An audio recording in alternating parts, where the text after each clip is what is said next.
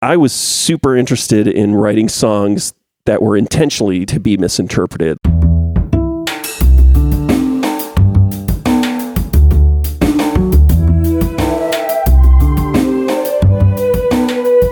This is Champaign is Also a Band podcast.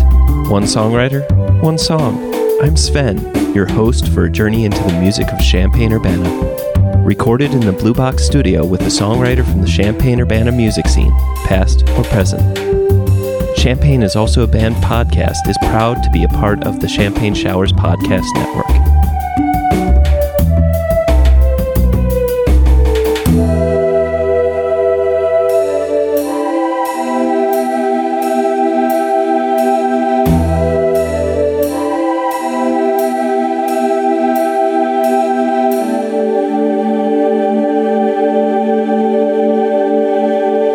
Welcome to Champaign is Also a Band podcast. Today, I have Rick Valentin. You may know Rick from such bands as Poster Children, Salaryman, and Thoughts Detecting Machines. Rick, welcome to the show. Thank you for having me on. It's a pleasure. Rick, today you chose He's My Star off of the album Junior Citizen. This song is from the album Junior Citizen from 1995. I have to say I'm very curious about your thoughts on why this was your favorite song you wanted to talk about today. But without further ado, let's listen to the song. I am on the beach, looking for the thief that stole my heart from under me. Let it drift to sea. Welcome back, Rick. My first and favorite question to ask is, what came first? Was it the music or was it the lyrics? Oh, always the music in our bands. With Poster Children, I think maybe I wrote a couple songs very early on in the band, and then Rose and I wrote songs together. Like I'd play on acoustic guitar and I'd have all the lyrics written out, but it was always music first. But then pretty soon after the band started, there was a really early song, I think called Question, which was us just jamming in the attic of the house we were living in. And I just started singing words over the jam, and that became much better than what I was writing. And so that pretty much from then on has been the method with Poster Children since then, which is that we come up with music. Some of it's from improvisation. Sometimes somebody brings in a riff, and then we build it out, and I scat sing over it, and then I fill in the lyrics later. I do keep track of interesting snippets, possible chorus or titles of songs, and sometimes I'll put that into an existing piece of music if I can't think of something. I don't think I ever sat down and wrote lyrics like saying, "Oh, I'm gonna write some words and put them to music." I've never done that. I have written down, Scooby Dooby Doo. Oh, that's a good, I'm going to remember that. That might be good to put in a song when I can't think of a chorus, right? Right. That's not one of them, but that's an example. I'll have little bits and pieces, snippets, little notes, like maybe a couplet, I guess, or a rhyme scheme about something. But for the most part, it usually starts with me scatting over the song and seeing what comes out. I guess it's the speaking in tongues method. That's like that Talking Heads record. And actually Remain in Light's like that too. I think a lot of those lyrics came out of David Byrne making up stuff, making sounds, and then slowly they turned into words. I usually make sounds until I come up with an idea. If I go blah, blah, blah, blah, blah, I don't listen back and then try to figure out what those words are. It's more about the rhythm, and then I can start plugging in words into the rhythm. In fact, what happened with He's My Star, I remember it vividly, actually, as we were in a loft up in Champaign where we rehearsed and lived. It was kind of behind where the original Blind Pig was, on Main Street, so the other side of the block. And we were working on new songs, and I had that riff. I just had the riff that the song is. There's no changes, really. It's just the same thing looping over and over again. And I had that, and I started singing, and then I sang in a very kind of lighthearted way. I sang, "I am on the beach looking for the thief that stole my heart away from me." And I was kind of singing in a smarmy kind of romantic way, and my brother laughed, the guitarist, and I was like, oh, I made Jim laugh. I better work on this. And that's kind of the origins of it. But then it spun out into something much more complex lyrically. I'm picturing, because of the way that the song rolls out the parts, you have that original riff. Did you actually do this on the acoustic first? I'm trying to think if I had an acoustic then. I didn't have an acoustic guitar for many years, and I feel like it's entirely possible. Maybe I had just bought an acoustic.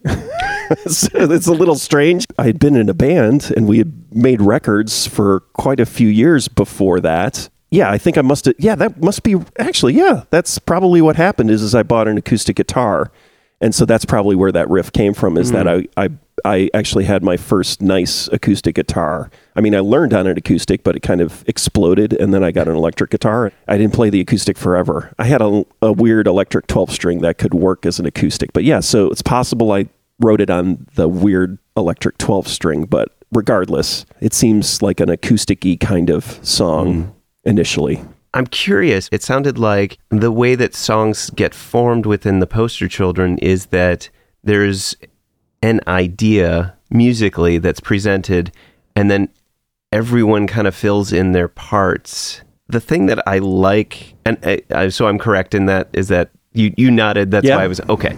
Yes. Yes. I didn't want to go down this rabbit hole and not. No. But the thing that I like about this song is there's that intro of the acoustic theme, and then the interlacing of the different parts that overlap it and then change. I mean, some of the things that are happening in the bass are almost parallel octaves happening. But then later in another verse, that part comes in and it's actually changing the harmonics, the chords that are actually being represented there because the bass is going. And I always love that type of interaction because it's one of the things that makes music so interesting. Is like, if I were to speak and say the same thing over and over and over and over without any change, it would be boring. But like musically, when there's a theme that goes through it and then the things that change around it make the effect or make the emotional context change, I think is really fascinating. I think in some ways it runs as kind of this metaphor for what you're trying to say. So if we're going to jump into the lyrics, you said that the first line for you was the "I am on the beach looking for the thief that stole my heart from under me." When did the idea of this person who is "he's my star," when did that theme come into being, and then when did that evolve into this story that pieced everything together? I'm actually not sure. I think probably it started, once I had the beach thing, then I was like, where am I going to go with this? And so I actually listened to the Angie episode last night, Angie Heaton episode, and she said, what was it her brother told her? Don't tell people what it really means. What it really is about. Our A&R guy at the record label really loved this song. And then I told him what it was about, and he completely 180'd on the song, is what I remember. And then I tried to explain it in more detail to make him realize. So the idea of the song, it goes from sounding like, if I explain it, I'm trying to figure out a way to explain it well. It's people get a pretty emotional response to the song, I feel like. And then if I tell them what it's about, they're disappointed. But then I try to go a little further and explain how it does have resonance, even though it's about this person. So maybe I'll preload with that explanation. Okay. Go ahead. Yeah.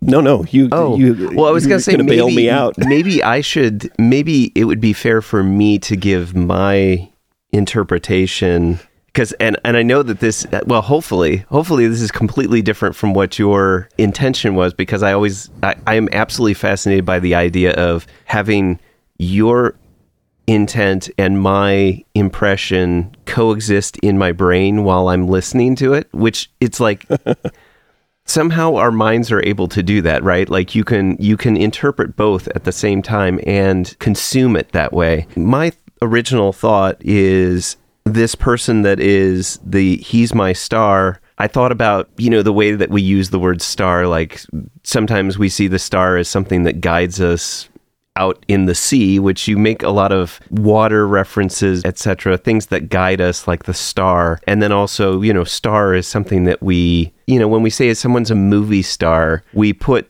all sorts of grandeur on them. And so the way that I kind of interpreted this, the weird thing is that I think that the timeline, well, okay, so the first verse happens latest in the timeline, which is interesting, which I was thinking about because the point at which you are right now, but everything else is looking backwards. So, because I think about you're on the beach looking for the thief that stole your heart from under you, and I imagine that you're out and maybe you get caught up by these waves, and this person that you looked up to in high school and you knew, I interpret as someone who graduated and then you never saw them again, but then you go, I mean, I'm almost taking this a little too literally of this idea of you get swept out to sea and somehow you just happen to be in the same place as this person and they save your life, which, I said that's a little, I almost take it a little too literal, but the fact that in the verse 3, the final line of, without a clue that soon our paths would cross, is that after this person had left high school, you never thought you would see them again, but when you needed somebody, they were there and they saved your life, I guess. I'm saved when a familiar face comes crashing through the waves. And so I imagine that that's this person. You had the film trick about this where it's like you're starting to tell the story at the end of the story. That was my broad strokes of my interpretation, but I'm kind of curious if you wanted to expand on that. A lot of what you said, it touches on all the things that I wanted or I was working on in that song, like I was trying to hit. So, and yeah, I didn't even realize the kind of flashback or flash. Yeah. There's kind of a flashback in the song, and it's also making me realize, I mean, I do try to do sometimes with songs, do some kind of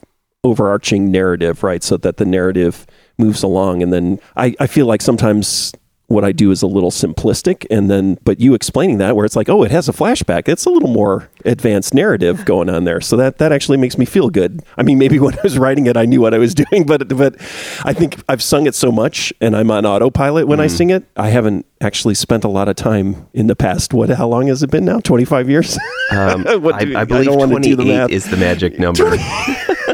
I haven't thought as much about it. So this is interesting. And the stuff about stars and famous people, that's an important part of it. So, well, I should stop being coy and I should say what it's about. So my brother and I went to a high school in the Chicago suburbs called Lyons Township High School. David Hasselhoff went to that high school years before, not the same time, 10 or 15 years before us. And so the long story is, so first off, singing something about swimming and everything like that, that's David Hasselhoff. I think probably making my brother laugh, and it was just thinking about my brother and myself, and then the fact that we had this history. And then also Mark Robinson from this band Unrest. He used to write these songs about these kind of super cool hipster people like Kath Carroll. I'm trying to think of some of the other ones, but some of his songs were always like these really like little kind of micro stories about this famous person, musician maybe, or not famous, but like cult musician, and then how they influence them. And I was like, oh, I'm going to do that, but I'm going to do it with somebody who's not cool, right?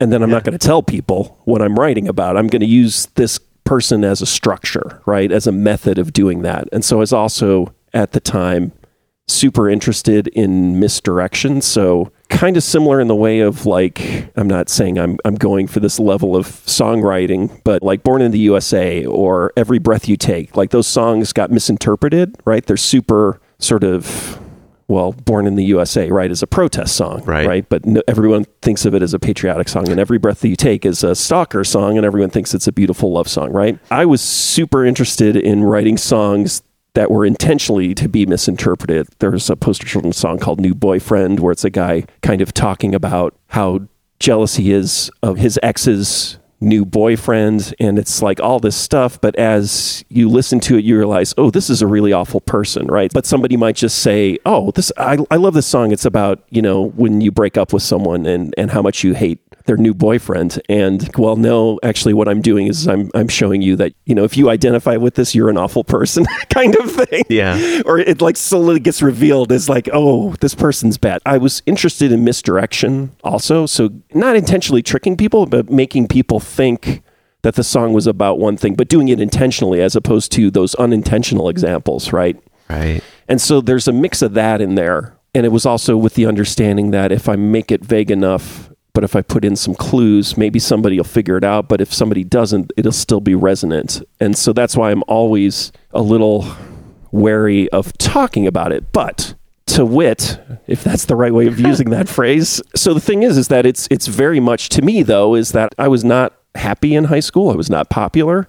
I watched a huge amount of TV. I was really invested in people on the TV. And what you were saying about stars is that you can have these intense personal relationships with these people who don't know who you are, these stars. You can have a resonant relationship with them, right? And I mean, it's obvious now. I think maybe it was less obvious then, or it wasn't. It's always been obvious, right? It's about how personal at least one side of that relationship can be.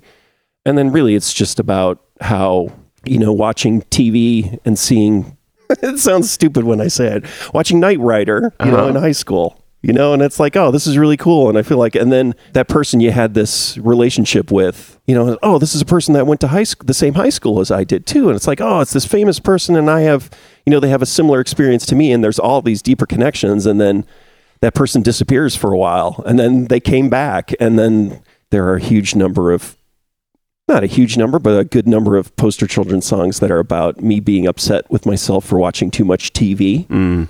And kind of like how that was in some ways the way I dealt with what I guess would now be called depression. But at the time, it was just, I don't know. It's what I did. I watched a lot of TV. Yeah. Well, oh gosh. And it's so funny to even think about when I'm thinking about this, I'm like, no, that's not right. That's not, I'm like completely remembering it wrong. But I'm like, as a kid, as a younger human, I loved Knight Rider. I thought it was great, and he was perfect in that, and I can't imagine my childhood without it, right? But then now I'm thinking about how from there he disappears, and then he comes back in Baywatch, right? Like, right. And so, okay, so I didn't misunderstand that, but that even makes this more funny to me, this idea that, this person that comes to save you is David Hasselhoff from, Baywatch. Baywatch. So yeah. that's great. And I think it comes off as a joke. I think when I say that, like when I said that guy who was at our label and was really, really, was like, is this a true story? Did you almost drown once and everything like that? I'm like, no. And then I finally told him, and he was just, he was a baby boomer. He was really invested. There was no postmodernism or irony in his way of interpreting that. It was like, he felt like it was just a big joke. And then I tried to explain to him, no, it's not a big joke though. I'm the reason why it's emotional and there's an emotional connection is because I'm talking about the power of these people to help us through. They can act as friends, right? And plenty of people write songs about when that goes over too far, right? So it's like fans, that's almost like a trope, right? Is like the fan who goes too far kind of song, right? Right. And this is about, the positive side where it's like, these people can bring you joy or bring you back, or even the nostalgia, of like, I haven't seen Gabe Kaplan in 40 years. And then all of a sudden he shows up in this TV show. It's an old friend. It's kind of like seeing an old friend. And those ideas, it's a lot more complex than just simply, Rick's basically tricking everyone into thinking it's a really serious song, but it's not. And that was not my intent. Right. I feel like this is a whole rabbit hole we could go into, but honestly, when there's a show and there's an actor that you could look back on and say, I identify that with my younger self. I recognize that as something that I knew it would be on every, Friday night. I could tune in at 7:00. There'd be Knight Rider, and this would be something that represents something as a base of who I grew into be. Yeah. And then I think about that same actor being in something that is I would not say that was a formative, I wouldn't say Baywatch is a formative show. Right, yeah. I almost want to say in a lesser extent, it's that something that you grew up with, and there's a lot of examples, and I don't want to actually name the actor, and maybe my hints will be enough, where somebody that you grew up with, that you looked up to, that you thought was a great representation of who would be a good father, the all-American family, turns out to be an absolute horrific human being. And I don't want to say, so I'm just only hinting. I mean, there's enough examples in other places that it may not even be just that person. But at least with your story, it doesn't go to that extent. But there is that sense of like loss of childhood when a person you looked up to became something that you would not, or was always this. But yeah, it's interesting to me that this is now coming up in my head. It's like, it's not just about the story, it's about that particular person and the changes from like what happened from them in high school to becoming an actor, then becoming an actor in another show. And what you're saying is making me realize that really scary part of fame. So, everybody talks about it. I think probably when they talk about songs, it's like, at least I talk about it as like, once I'm done with it, and then other people interpret it and they add all of their thoughts and perspectives into it. So that's the thing, is a lot of times when people do talk about songs that I've written to me, their interpretations are always better.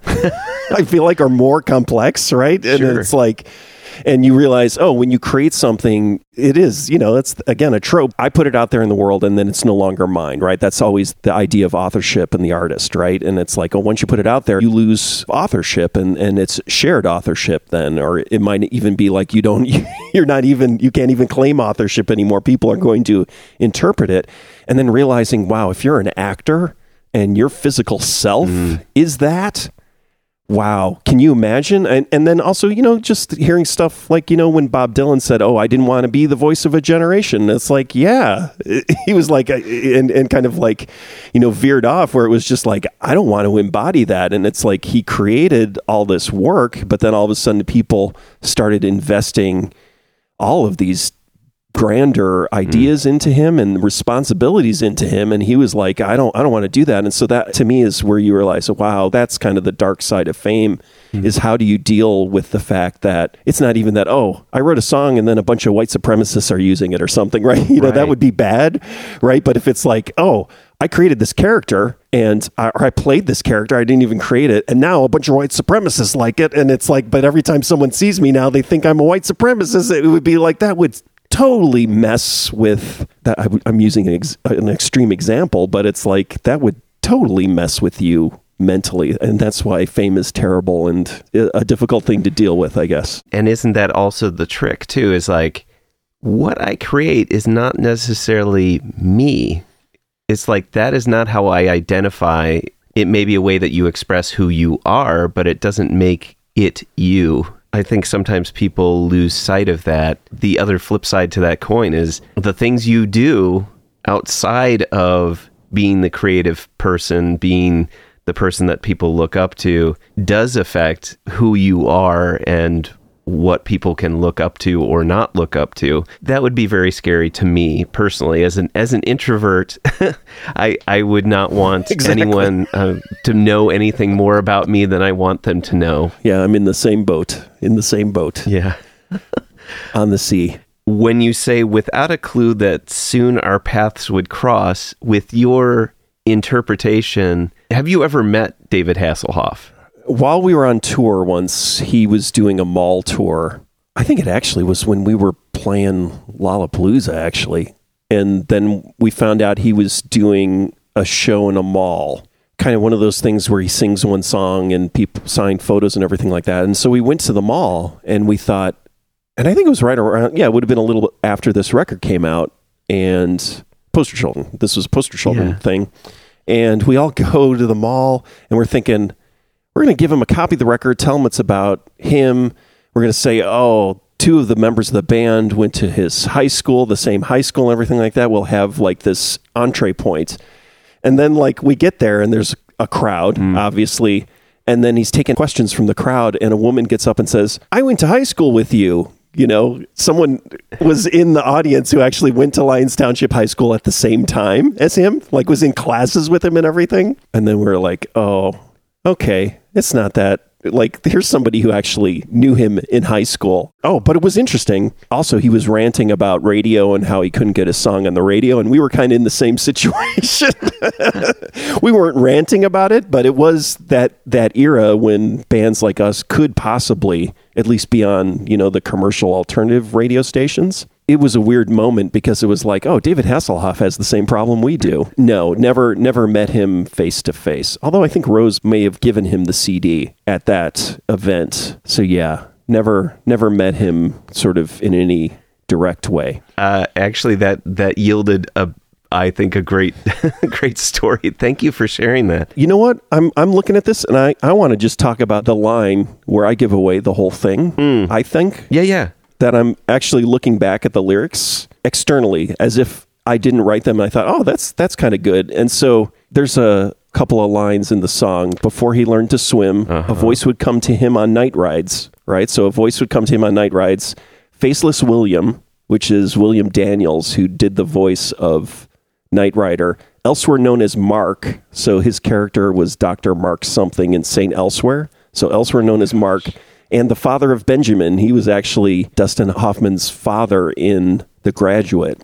And so that's all pre-IMDb. So that was just, that's like my movie obsession encapsulated in one thing where I was like, oh, this is a spoiler. Like anyone reading those lyrics is going to know that I'm talking about David Hasselhoff. And I feel like now that I look at it, I go, oh, wow, it's pretty cryptic. Well, okay. So, do you remember what the acronym for KIT stood for? Oh, I wish I did. Knight Industries something. It's a number, which is so funny. Knight Industries.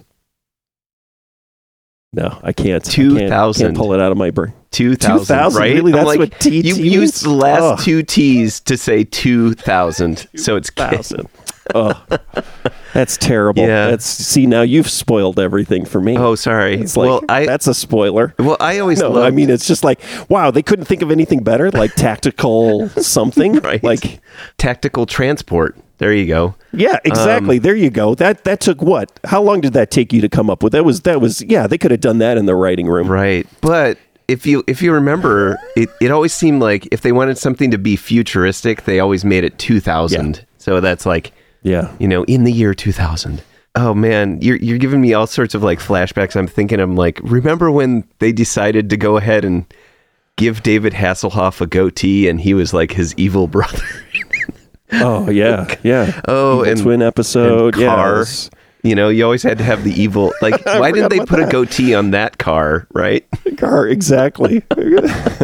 Oh man, just the memories. And even when you say, I saw him every week, you know, on TV, you know, driving down the street, a savior in a brand new car, shining like a star. It's. Wow, verse 2 like just laid it all out. That's crazy. It's right there. I never made that correlation. That's amazing. And I think it's a good thing you didn't. I think the song is much better without all of these reveals. Actually, I think it's in a way I realized, I was using this as a sort of structure or a foundation to build this much more, you know, sort of interesting lyrical and emotional piece, right? And realizing that I do like systems and I like system art. I like art that's built from systems or has structure, and that's why I like songwriting is better than just writing, which is painful to me, is that there are boxes and units and a structure that I can plug stuff into. And so for me, realizing now too is that that was just an initial sort of conceit that I used to build the song, because I had to write a lot of songs, write a lot of lyrics. That's the downside of this method. The way we approached songwriting in the band is that we'd write a ton of music at that time because we were just doing the band full time. We were lucky to do the band full time, so we'd have these kind of marathon sessions where we'd just kind of pound out these songs and arrange them, but then I'd have to write words. And so it was like, how am I going to write another song? I need something to build a new song on, because lyrics were always the hardest part for me. Huh. It manages to be cryptic and meaningful. I love your original interpretation in the mix. I mentioned this earlier. As much as I love the lyrics and I am pleased with how the energy just pulls into the chorus, but yet you still have that riff that you're talking about playing throughout that part, but you're using the instrumentation around it to keep it moving forward. That really is a demonstration of what I think is my favorite part of this, is that it has that theme running throughout, and yet the way that the music goes is it's like it explores all the opportunities that you could take with that musically. So it's like there's the drums come in and all of a sudden there's this new energy and impulsion in there. Some of the bass lines that Rose is doing change the way that you interpret the chords that are being, or the sonic sound overall, rather than just doubling. She's also adding in other parts a different version of chords and inversions of those chords. So it just, to me, I find the simplicity, but then an additional complexity because of the exploration being my favorite part in this piece. So in turn, I'd like to see what's your favorite part of this song?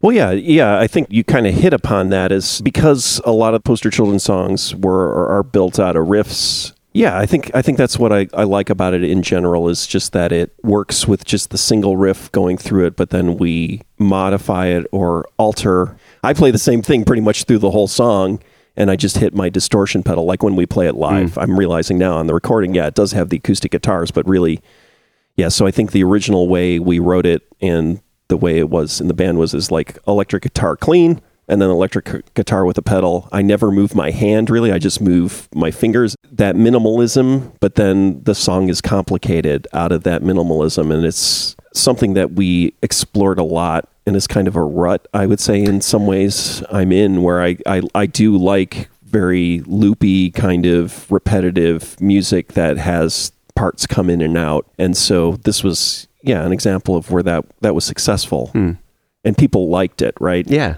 I mean, because I know we had other songs around that time that just had the same riff over and over again, but at some point we would have to put in another chord. I know there's a video somewhere of this song from our second record called Water, and initially that song only had one. It was basically in D and was just the riff over and over again. And then I remember Bob the drummer said, it needs another chord. And it's like, what about this chord? And then we put it in, and it was even better. The song was even better. Oh, okay. Yeah, we should put in a second chord. And that happened a number of times where it was like, okay, we got to put in another chord, another part, right? We can't just do the same part over and over again. Whereas, He's My Star, we got away with it without having to put in another part. And that, to me, is what I like about it. The reason why I picked it in general is because I think my voice sounds good on it. I've never liked my voice, and I always struggle with how I sound on record and recording. And I go back to that song often and try to figure out, even in terms of like microphones, I wish I could remember what microphone and what outboard gear it was run through. And it's just like, it's almost like my ideal voice in my mind, even though I listened back a while ago and I could, on really good speakers, and I could hear, okay, I'm starting to hear where it's sketchy, right? So I'm even unraveling that. I can't even, listen to that song and go, oh, this is a goal to try to recapture this moment. And so that's the other thing about it, is it's one of the few songs that I think when I listen to it, I go, oh, okay.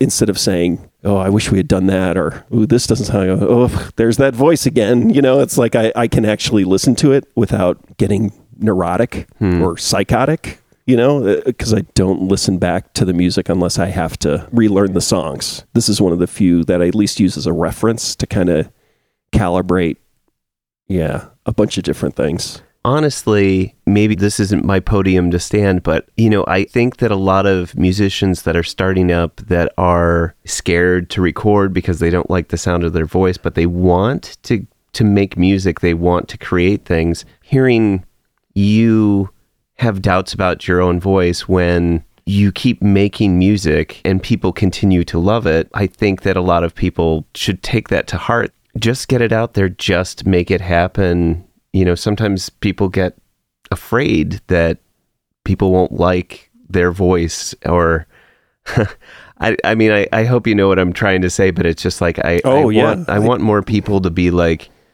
I know this demo isn't 100%, but I feel like people need to hear this, because I don't know, sometimes it's neat to see people go from the initial stages of something being created to its final iteration. I don't know, I find that really inspiring. But anyway, you were going to say something.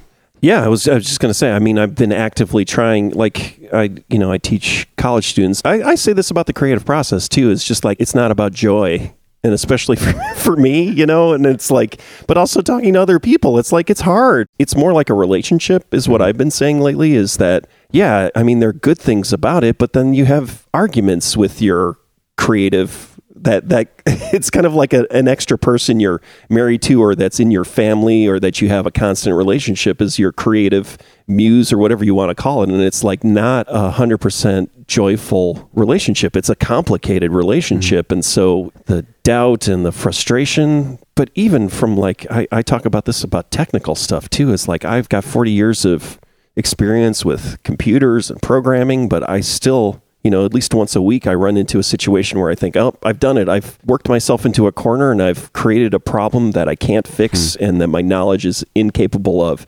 It's like those problems have become more complex and I have more experience dealing with them.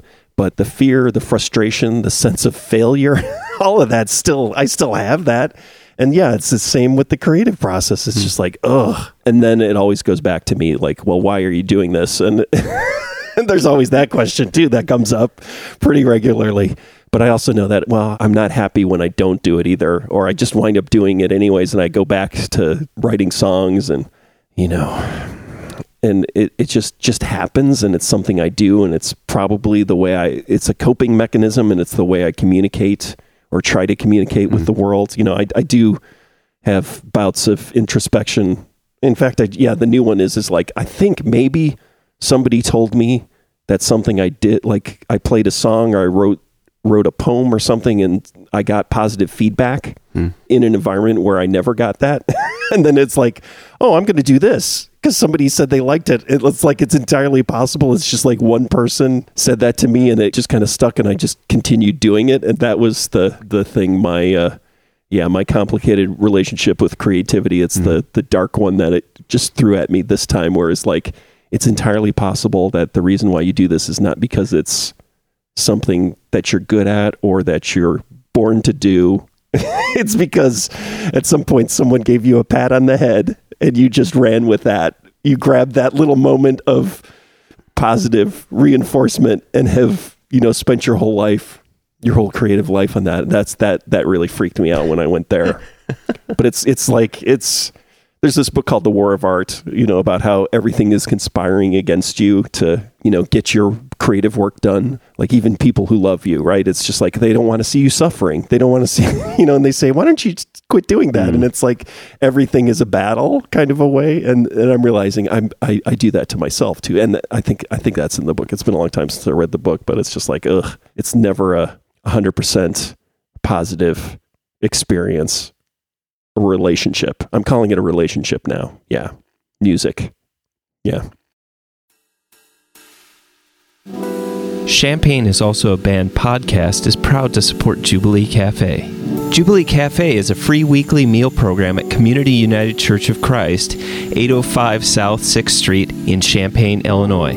Jubilee Cafe serves a home-cooked meal from 5 to 6:30 each Monday. Their mission is to feed hungry people by cooking healthy, delicious meals and by serving their guests restaurant-style with servers waiting on tables. Jubilee Cafe is open to anyone who cares to eat with them.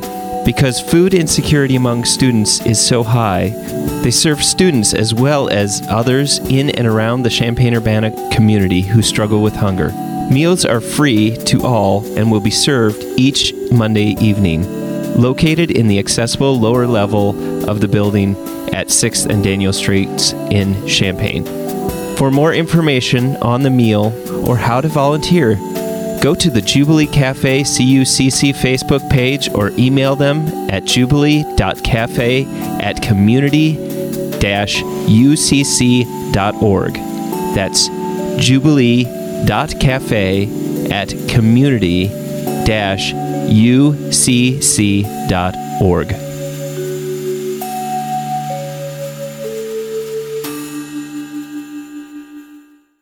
Welcome back. So, Rick, do you have any favorite Champaign-Urbana venues, past or present? Yeah, I was thinking about this, and it's a strange one. Oh, now I'm trying to decide between two. So these were two mid-'80s places. So there was Tritos Uptown, which was kind of up above. What was the White Hen? Is that building even there? Now all that's been torn down even. There was a White Hen pantry, and then there was a sandwich shop called Tritos Uptown, but it had a stage. And Chris Corpora, who was a musician in town, was booking bands there. So I saw like Dinosaur Jr. there. I saw Nirvana there playing with Steel Pole Bathtub, before, Nirvana blew up. There was just so many great bands. I know people talk about Mabel's a lot, but when we were starting out, Poster Children, we couldn't get shows at Mabel's. Mabel's was great, but it was pretty metal focused at the time. So when indie rock, sort of alternative was happening. And then, so maybe like a band that was more kind of REM-y would be able to play at Mabel's. I feel like really early on, we didn't get into Mabel's unless it was like a weeknight. Or there was an out-of-town indie band that was touring, and they got a weekday show.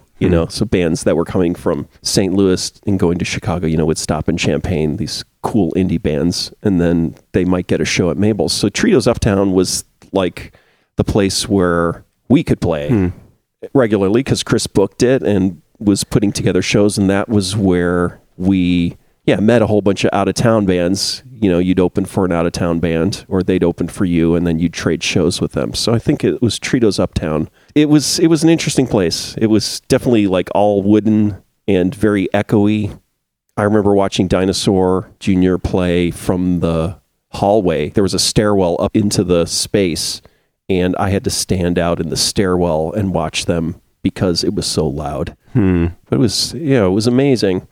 The other one was Chin's, so House of Chin, which was the third floor of the House of Chin, and then that was a little tiny room. There's like a Digits song called Under the Christmas Fish, which is talking about this, kind of weird bar, and then they let weird bands play to, 10 or 15. It was room for maybe 10, 15, 20, 30 people. Like that was the place I saw the Flaming Lips the first time. It was like, I'm trying to think of what year that would have been. Tugrik de Gugrik, which was a band that like Andy, who was later in Hum, was in. They opened, and so little tiny, like it was almost like playing in a living room. Those places are the ones I have fond memories of because we actually played a lot of shows there. But I saw a lot of great shows at Mabel's, but it didn't feel like our home base until later. It's amazing, especially, currently you're not living in Champaign-Urbana, but at the time you were living in Champaign-Urbana, and it's interesting to me how what used to be like the central venue location was Campus Town, and Right. now it's more, we still have Campus Town to a certain extent of the Canopy Club, but it's not like you go into Campus Town and there's this venue here, this venue there. And it sounds like, Tritos and Mabel's, those were less than a block away from each other. And like they were almost on top of each other. They were on the same block. Yeah, right? yeah. They were on the same block. Yeah. So I think that currently people have a hard time envisioning what that kind of looked like.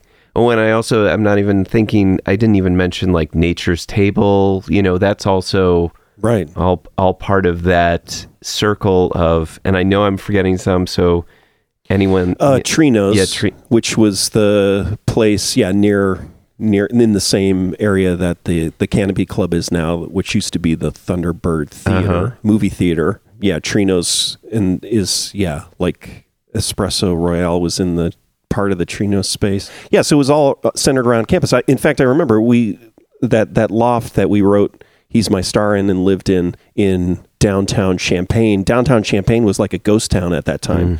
It was like when there was no one in downtown Champaign. And I remember we were already living in that loft. I think maybe like I want to call them the ACAC crowd, but that would have been like Moon 7 Times maybe crowd were living sort of above where Skins and Tins used to be. I think they were in that building. And so there were a couple of bands in lofts and there was nothing. And then I remember when we were living in that loft, when the Blind Pig was the first Blind Pig, it was like they were renovating that space. I remember we went in there to see the new space and it was like, who's going to come to this ghost town to see music? Right.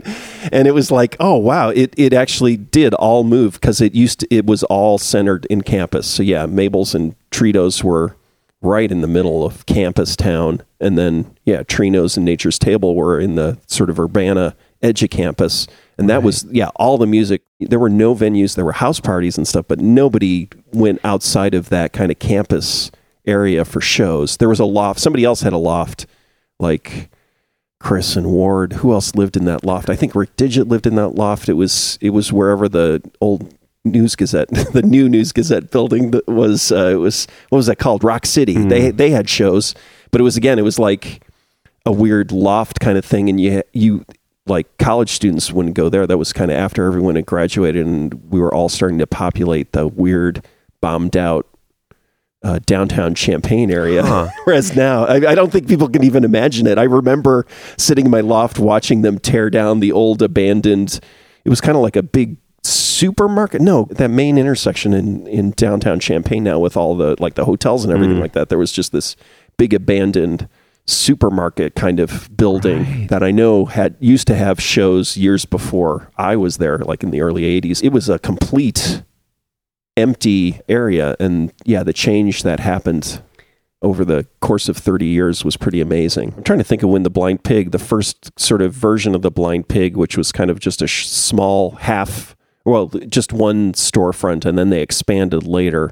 That would have been in the early 90s. What makes a good music scene? I mean, I've thought about that a lot, and definitely it felt like over the years when I lived in Champaign. I mean, I lived there for, how long did I live there? I got to Champaign in 84, and I left in 2010, 25, 26 years. Is that right? Do I have 20? The math Yeah, right? 26 or years, yes. Am I taking out a decade? Yeah. Okay, it wasn't 30. Okay, yeah. 26. I'm usually good at math, but not when it involves me realizing the passage of time. Right. I tend to drop off a decade or two when I do that math in my head. And it definitely went in cycles. I mean, there were high points and low points. And so there was like a panel a few years ago at the Sousa Center, right, the Sousa Archives, where they talked about the history of the Champaign scene from like 1970 to the present, and realizing, wow, there was, there's the 60s, kind of early 70s era, with REO Speedwagon and Dan Fogelberg, and then there's and what's his name, Irving Azoff, right? Was part of that scene, Yeah, in fact, our first Poster Children tour, we met someone who had lived in Champaign in Missoula, Montana, and she was telling us stories about Irving Azoff and all those bands, and it was like, the more you learn about the history, and then, just right before I showed up, there was that era with the Elvis Brothers, and so you realize, there's something about the town that had this, scene and scenes that would pop up, and kind of, there's something about the town in addition to the fact that, it wasn't just this group of people during this few years that made this scene. It was like, there's something else besides the people. The people are important, but there's something else that makes makes Champaign supportive of musicians. And so the way I decoded it was, at least when I was there, it was cheap to live there. There were a lot of young people there, right, who liked to listen to music. And there was a support for the arts, right? The idea. I can't imagine our band surviving if we had lived in Chicago. And we had members of the band who were in Chicago, and sometimes we would rehearse in Chicago, and watching how difficult it was for them to sort of just cover their bills, find a place to rehearse. Right. And it's like we were living in a loft for $400 a month or something. And we set up a studio and rehearsal space, and because again, there was no one around at the time in downtown Champaign, it was just a great environment.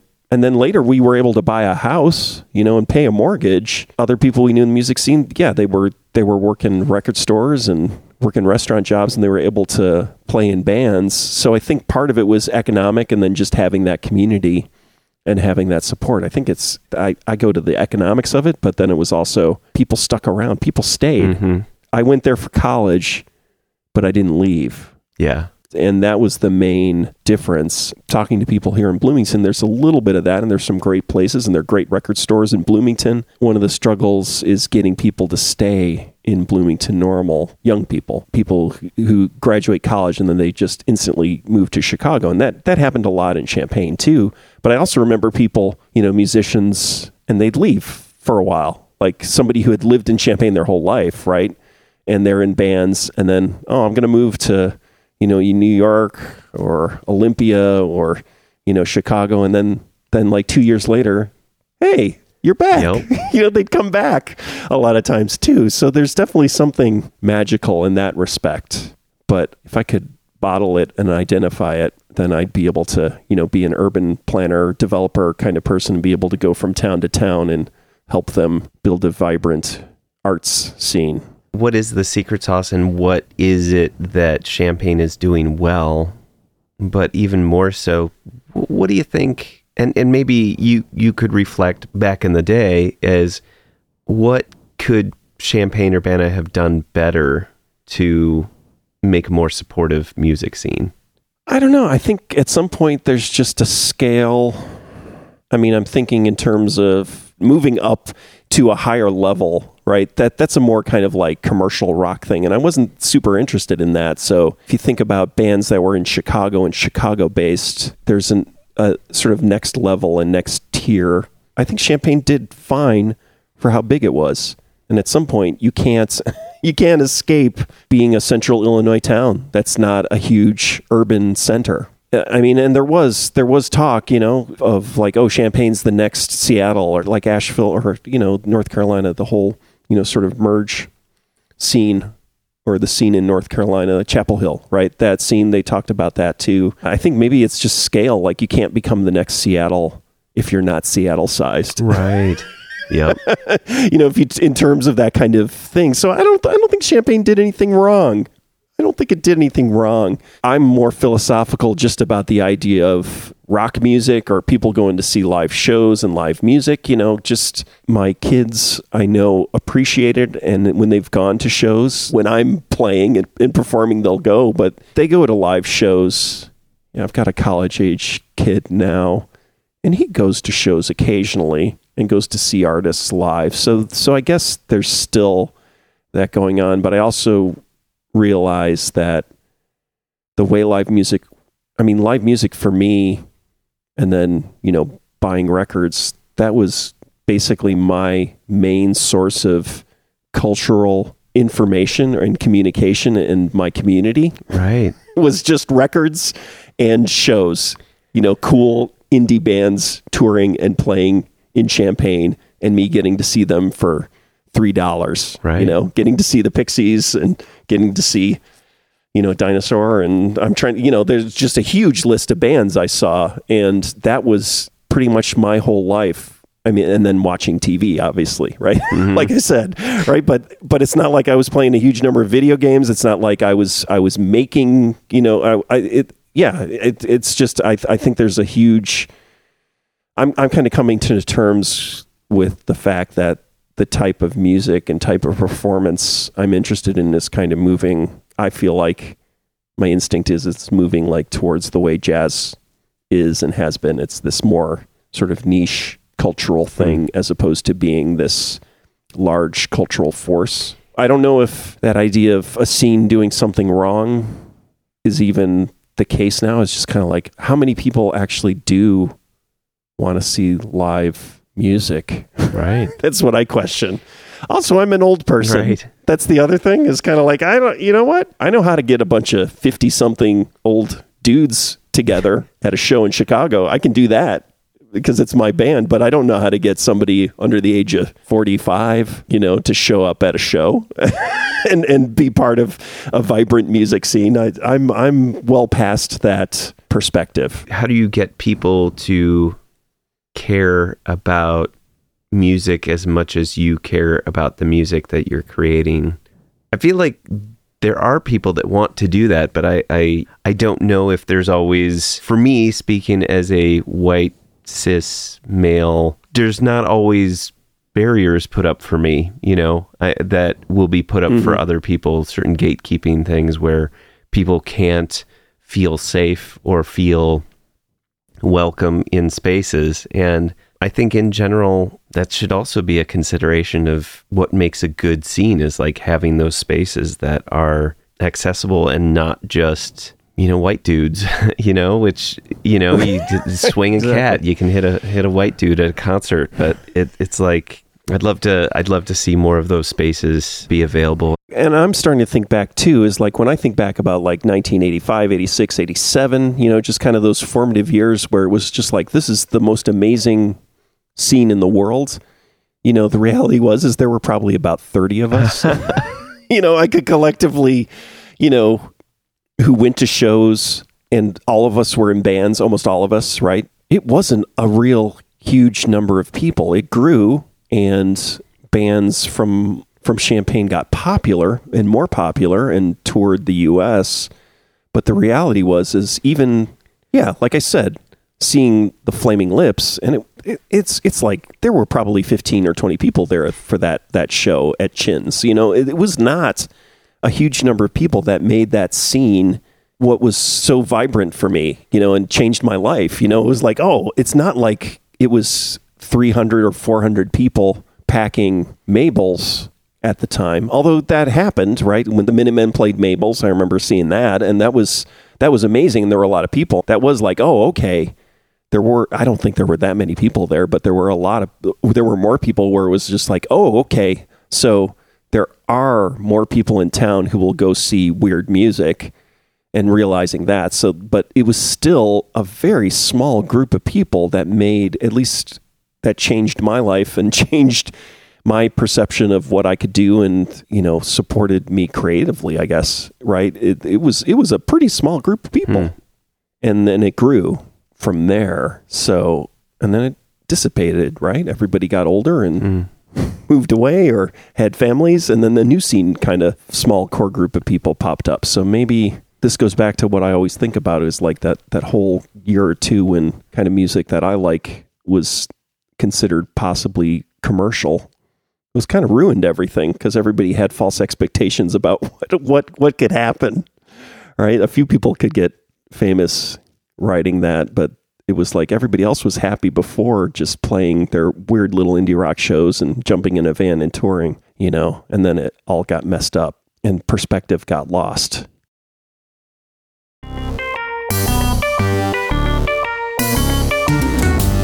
Champaign is also a band. Podcast is proud to support Exile on Main Street. Exile on Main Street, located in the old train station building at 100 North Chestnut Street in downtown Champaign, has been helping to build record collections since 2004. Carrying a wide array of new and used LPs, CDs, and video games. Exile on Main Street has something for just about any music enthusiast and old-school gaming devotee. Exile also hosts regular free live music shows on its stage, so be sure to check out their Facebook, Instagram, and Twitter pages for the up-to-date details on the next upcoming event. Open 7 days a week, they can be reached by phone at 217-398-MAIN. That's 217-398-6246. Welcome back. So, Rick, what is your favorite non-musical thing or things? That would probably be movies, film. When I thought about this question, I was like, wow, do I have a favorite thing even? And it's like, oh yeah, it's movies. Mm-hmm. So that kind of ties into the TV thing, like watching television, but I also would watch huge numbers of movies on, VHS and then DVD. So That's Rentertainment, which was the rental place in Champaign. I think someone said once, is like, the only people who rent more movies than you do are those people in Wolfie. That there was a band, and Joe from Wolfie does film curation, I think, in Austin, and has written books on, horror movies. So, but it was like, yeah, definitely obsessive. Now it's a little easier, but at the time it was a little more work. Right. I think when I first started out, and that was, yeah, just having that sort of entertainment, feeding me a constant flow of VHS and then DVDs. That was important. Yeah. So do you have a particular like genre of movies that you like? No, I like good movies. Right. I'm super tired of, I mean, I do like commercial films, but I am exhausted by, I kind of agreed with the Martin Scorsese kind of, which people interpreted it as a condemnation of like Marvel films or those type of blockbuster films as being, amusement park rides or whatever he called them, as opposed to film. And I do kind of agree with that, but I don't think, I understand the joy of seeing a spectacle, but I don't need to see people punching each other at high frame rates and things exploding. What do I call it? Punch, punch, bang, bang. I don't need to see that anymore. I enjoyed it. I don't know when it was, I'm trying to think of when it was elevated. I'm pretty much a curmudgeon now about that. Like my family made me watch the latest Thor movie, whichever one that was, and I'll watch that. It's okay. For the most part, I guess I have a kind of classic 80s film school perspective that I'm trying to expand. So more diversity. I did watch a lot of international, what was called foreign films at the time, European film, but now I'm trying to expand my knowledge to real world cinema as opposed to what was called world cinema, which was basically like French movies. Oh yeah, and you can watch some Swedish films and French films in addition to all these classic American films. So yeah, no, I don't have a specific genre. I don't like horror. I understand horror is an entry point for young filmmakers, but I'm not particularly fond of that genre. I can tell you what I don't like. Do you have a favorite movie? What's one that's your go-to if you don't know what to watch? I do have a favorite movie, but it's not a great movie. I wouldn't call it the height of filmmaking, but it's a movie that's been a part of my life and I've enjoyed for my whole life. And I think that's pretty special. It's not just nostalgia either. So there are movies that I watched when I was a kid that I'll watch again and I'll like because it's nostalgic. Whereas this film, it's called What's Up, Doc, which is a movie with Barbara Streisand and Ryan O'Neal from 1973. It's the movie Peter Bogdanovich directed between Last Picture Show and Paper Moon, which are also great movies. And it's a little bit like Bringing Up Baby, which is the comedy from the 1930s with Katharine Hepburn and Cary Grant. It kind of references that. It's kind of a romantic comedy, but then also has, car chases in it. It's funny. It's got a whole underlying story about musicology. Ryan O'Neal plays a musicologist, so there's all sorts of music jokes in it.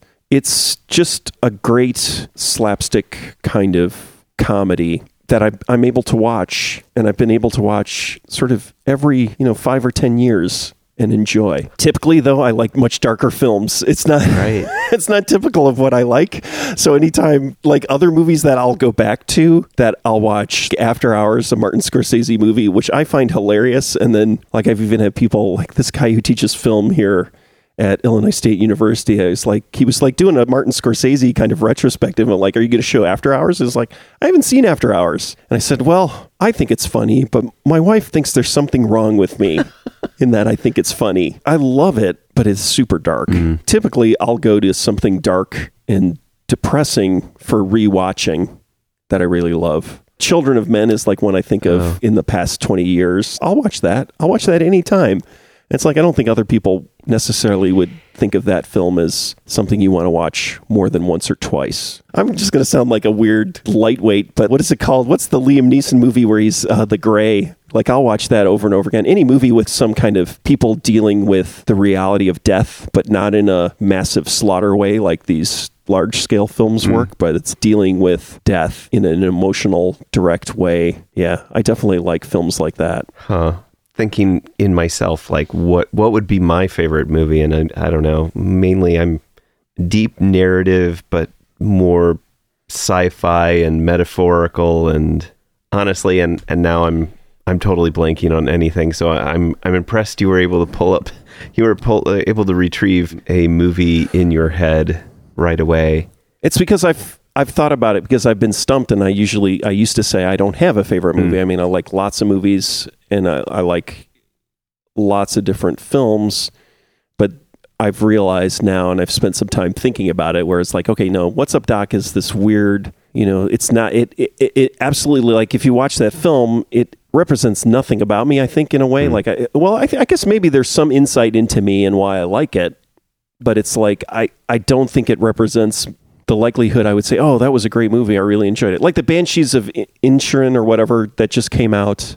I mean, I enjoyed that film. Super dark, totally about existential kind of dread, right? And dealing with all of that. I really, really love that. That's the kind of stuff I gravitate towards, more dark, complex narratives. For some reason, What's Up, Doc is something that's been universal in my life, where it's just like, wow, I can watch this anytime, and it brings me joy. And it's worked when I was a little kid, watching it as like the after school movie. They used to have movies on TV after school, and I watched it once, and I was just like, oh, I love this movie. Going through the VCR era and then DVD era and then the streaming era, it's like I can watch that film and see new things about it, and it still resonates with me. And so that to me is a magical thing, is a film that works for people, like a film for all ages, right? But there are very few films that actually work on that level, because usually what happens is you have nostalgia. I'm watching this and I love it because I'm reliving something and how it resonated. I'm not actually watching it and enjoying it as a movie that's great now. Like Silent Running is my example of that.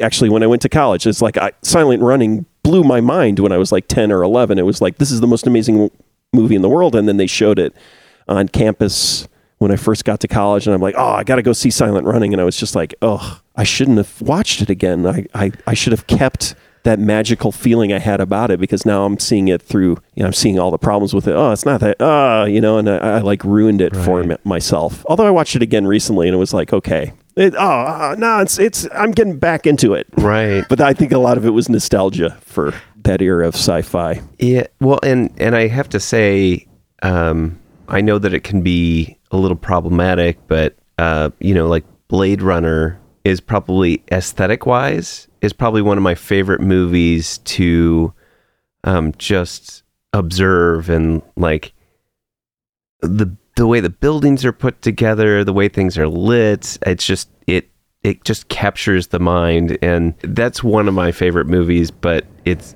all about like the aesthetics, and even the idea of, well, definitely an existential thing, like what is life, what is existence, what is someone's right to live. Yeah, that film was amazing, because and that's probably one of the earliest examples I remember where it was like, when I watched that film, it was like, oh, and it kind of happened with me with music too, where it was like, but Blade Runner was probably that moment where it was like, oh, all I've heard about this movie is that it's a flop. It's not a good Harrison Ford. So this would have been, like the 1982 or 83 perspective, right? And it's like, it's a flop. The first time I saw it would have been probably on campus when I first got to school, before everybody had a VCR. They'd show films on the weekend, and it was like, and watching that film, and it was like, wow, this is an amazing film, but everything I've heard about it is that it's a failure. And then realizing, oh, okay, just because something wasn't popular doesn't mean it wasn't good. And it was like that to me, that film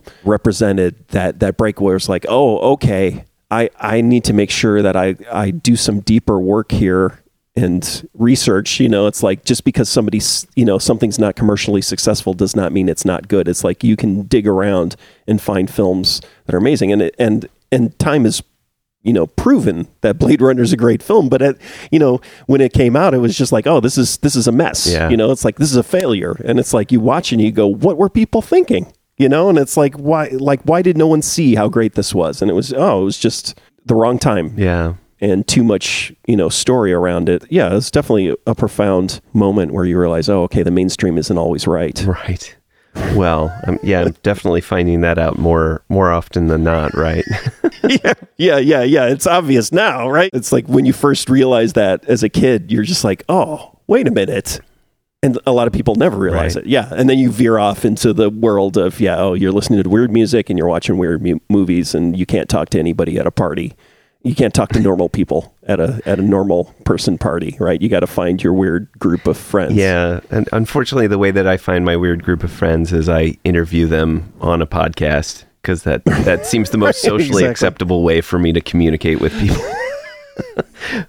Exactly, and that's what I always say is like, it's to me the reason why I started playing in a band is that I could communicate. It was a different way I could communicate with people, because I obviously could not do it in a direct way. Like, unfortunately, it involves me yelling and playing a very loud guitar, right? And that's how I'm going to communicate with people. It worked for me. It definitely helped me. It's just kind of like, that's what the creative process is. That's why we do all this stuff. Is like, I think of it as a broken communication mechanism. It's like, I can't communicate in this direct way. I've found this other weird bypass that I can use, and I'm just going to keep doing it for the rest of my life.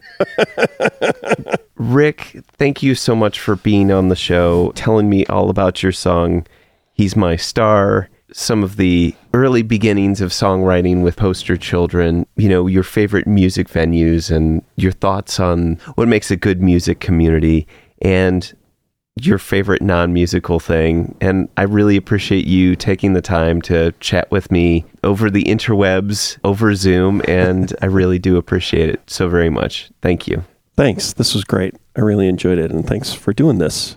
Just in general, the podcast, not just talking to me, but in general, the podcast in general. It's a good thing you're doing.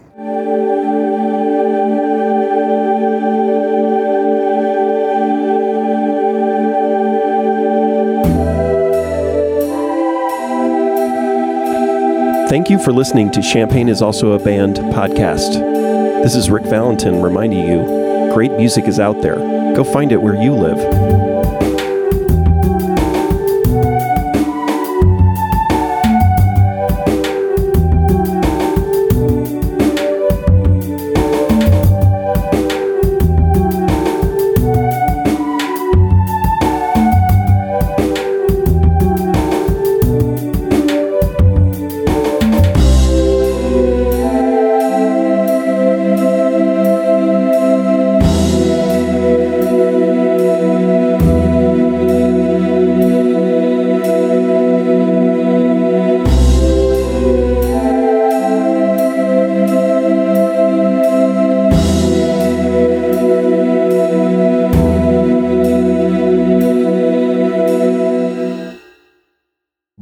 Blah, blah, blah. I don't listen back and then try to figure out what those words are. That's a wrap.